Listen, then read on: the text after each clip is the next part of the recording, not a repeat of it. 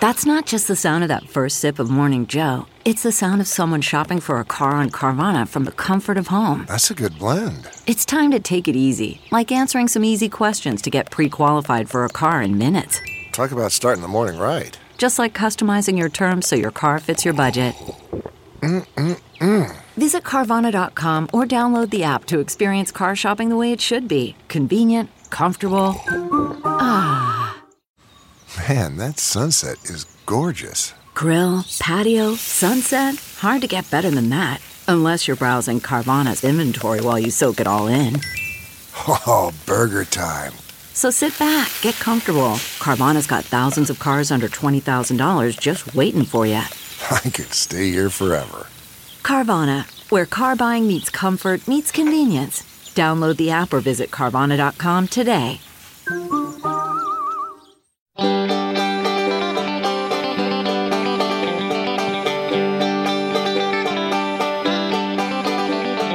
Welcome to the Caixin-Sinica Business Brief, brought to you by Sup China. Each week, we bring you a roundup from the world of business in China from Caixin, China's authority on business and financial news, as well as interviews with Caixin Global reporters and editors. I'm Kaiser Guo from the Sinica Podcast. And I'm Ada Shen in Paris. First, a look at the week's news. An outspoken writer and former Chinese official who has been an Australian citizen for nearly 20 years has been detained in Beijing for more than a week. Chinese authorities say that Yang Hengjun is being held on suspicion of endangering China's national security. China detained 2 Canadians last month on similar charges. Growth in China's personal consumption spending bounced back last year as authorities stepped up efforts to encourage consumers to open their wallets. Chinese spent an average of $3,000 last year on a basket of goods and services that included healthcare, accommodation, and clothing. The amount was about $300 higher than in 2017. The top 3 categories consumers spent the most cash on were food, cigarettes and alcohol, and accommodation. And urban residents spent more than double the amount rural residents did, though the gap between the two narrowed.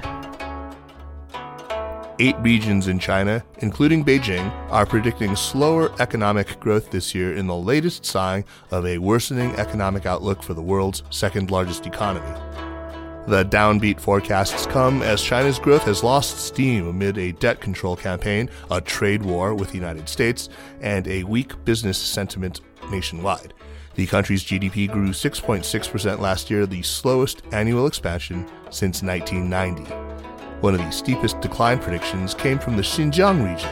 It is now forecasting growth of around 5.5% this year, down from around 7% for 2018. Wonder why that could be. Of the 8 regions predicting slowdowns, Tianjin set the lowest target for this year. The government in the northern port city bordering Beijing forecast its economy will grow around 4.5% this year. 2 Chinese farms housing tens of thousands of pigs have been blamed for mismanaging and attempting to conceal African swine fever cases. The farms, located in northeast China's Heilongjiang province and east China's Jiangsu province, failed to report African swine fever cases promptly and intentionally broke rules aimed at controlling the spread of the disease, China's Ministry of Agriculture said. The report comes amid a nationwide crisis that has seen nearly 1 million pigs culled in efforts to stop the spread of swine fever. The disease has now been reported in dozens of provinces. African swine fever is deadly for pigs, but is not known to affect humans. Beijing has named 10 of its largest state-owned firms world-class enterprises, a designation that means the government will likely focus resources to make them more competitive at home and abroad. The 10 include familiar names like oil giant PetroChina and State Grid of China, operator of China's national electric grid, as well as China Mobile, the world's largest mobile carrier with nearly 1 billion subscribers. It also includes less familiar names like train-making giant CRRC and China Three Gorges, operator of the massive Three Gorges Dam on the Yangtze River. SOEs, a legacy of China's socialist past, are important to Beijing beyond the money they earn.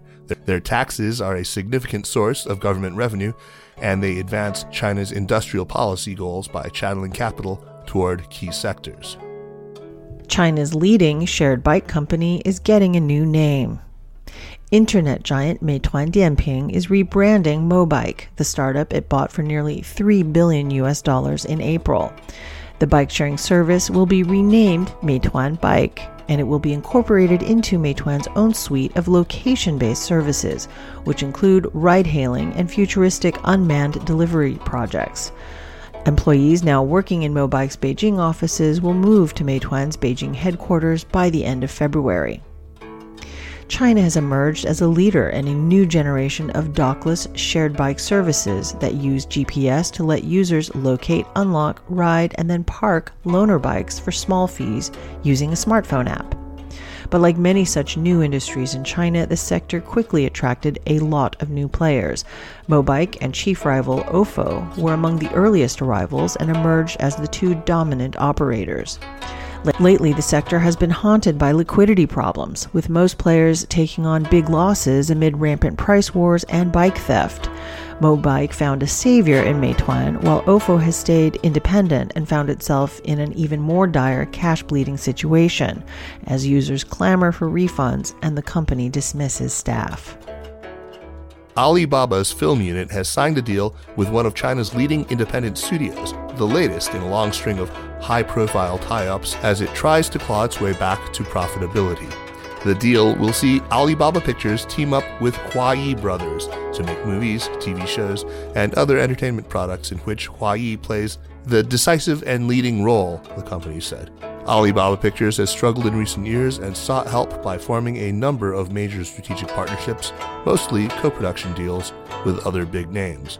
Those include a stake in Steven Spielberg's Amblin Partners and an investment in Mission Impossible Rogue Nation. Last week, Alibaba Pictures announced its purchase of a stake in the production house of celebrity novelist, blogger, and high school dropout Han Han. What does the average Chinese person do every day? According to a new study, he or she sleeps for 9.5 hours, watches TV for 100 minutes, eats and drinks for 104 minutes, and tends to personal hygiene for 50 minutes.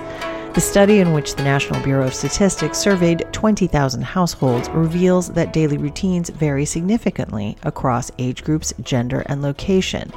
For instance, women spend more than double the amount of time men do each day on unpaid labor, which includes household chores, taking care of family members, and shopping for goods and services. But men spend 100 more minutes a day on paid labor. So, while women do slightly more work, they are paid for less of their time. Another big divide is in internet usage.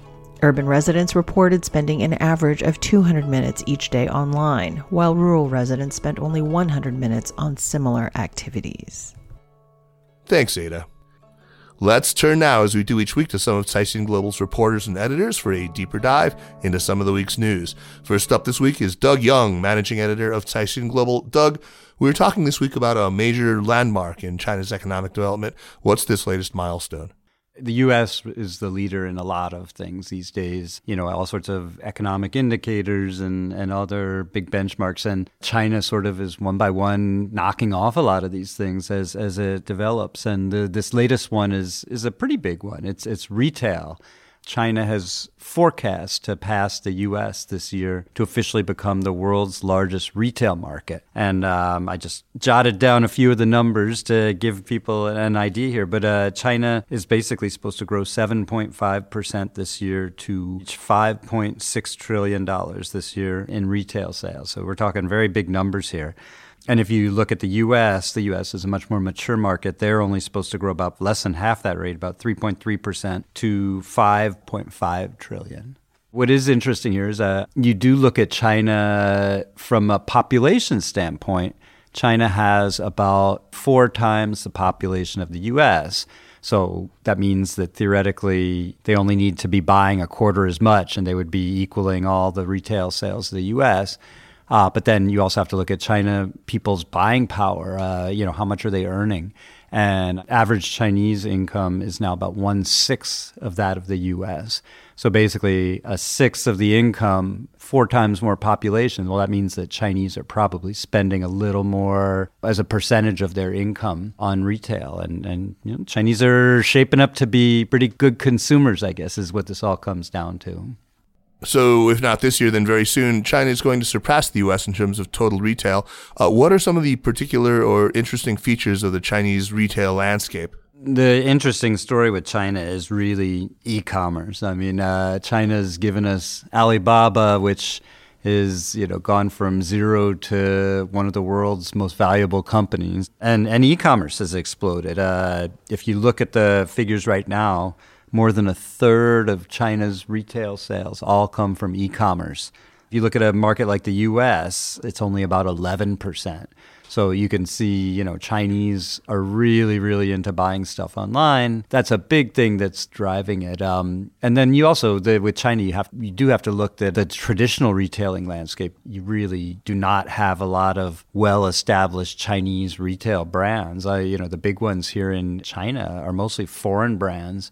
You have a few like Suning, and basically the fact that you can't think of many is sort of testament to the fact that, before the 1990s, China didn't have a traditional retail landscape. It was all these drab government stores with surly workers and no selection and stuff. So there really wasn't any sort of a retail culture before that. And I think that's one of the reasons why e-commerce has been able to make such a big inroad so quickly, because there was no traditional retailing landscape that e-commerce had to battle with. Whereas in the US, you do have much more mature retail landscape. You have a lot of famous retailers and so forth.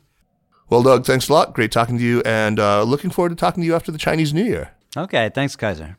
Next up is Charlotte Yang, reporter with Caixin Global. So, Charlotte, I'm a big fan of the whole zombie genre, from the old George Romero movies to 28 Days Later, Shaun of the Dead, and The Walking Dead, all of those. So when I saw this piece on how Chinese zombies are so hard to kill, my interest was naturally piqued. But I guess it's actually about Chinese zombie companies or zombie firms. So what's up with these Chinese zombie firms? Zombie firms in Chinese are called 僵尸企业, which is a companies that have been incurring losses persistently for a few years in a row, but they have managed to survive through like government subsidies and cheap bank loans. So how do these zombie firms fit into the Chinese economy more broadly? Is this a new phenomenon, or have they been around for decades? And is it getting better or worse? And I guess I want to ask, is this problem a particular problem for China? Zombie firms are not like a China-only phenomenon, which actually they gained popularity, the term, during Japan's last decade of economic stagnation in the 1990s. But in China, it has become one of the headaches of officials because zombie firms usually tend to be state-owned enterprises and big state-owned enterprises. And in the sectors that has long problems of overcapacity, for example, steel, coal, cement, and glass, the actual scope of zombie firms in China is actually in the dark because the data on this is not very transparent. So money-losing companies feeding on the flesh of the healthy, I can see why this would be a problem, but can you maybe explain a little more clearly what the big problems that they generate for the Chinese economy are? One big problem with zombies is that they suck up credit that could have gone to more productive companies. They also added to corporate debts, which is a big problem that China has. And also it adds up to the overcapacity of sectors that I've talked about, which is at the focus of China's supply-side structural reform, that they want to cut overcapacity. Policymakers have been grappling with this for a while. So what's going on right now in the policy sphere? In December 2018, 11 heavyweight government agencies have published this document saying that they're setting a clear deadline that by 2020, they want all zombie firms in the country to be cleaned up. But in the past, such zombie hunting has been very difficult because, for one thing, local officials, they like to keep these zombies alive because even if they're unproductive, they contribute to GDP figures, which is something their political performance is evaluated on. And also, these zombies, if they go bankrupt, mass layoffs will follow suit and potentially social instability, which is something that the Communist Party has been very, very sensitive towards. Another thing is that a research paper by the central bank found out that banks, even though they know that these companies will not be able to pay back, they've chose to continue to extend the credit so as they can avoid exposing the extent of their own bad loans. Well, thanks for talking to us, Charlotte, and maybe there'll be a sequel to this zombie film. Thank you so much, Kaiser. You're very welcome. And that's this week's show. Thanks for listening. The Caixin-Sinica Business Brief is powered by SupChina and is produced by Kaiser Guo and Tanner Brown, with stories from the staff of Caixin Global. Thanks, of course, to Ada Shen. Special thanks to Li Xin of Caixin Global and to Spring and Autumn and Wu Fei for the music. Be sure to check out all the other shows about contemporary China in the expanding Sinica network. And be sure to follow the news from China every day at SupChina. Subscribe to our newsletter at supchina.com. Take care.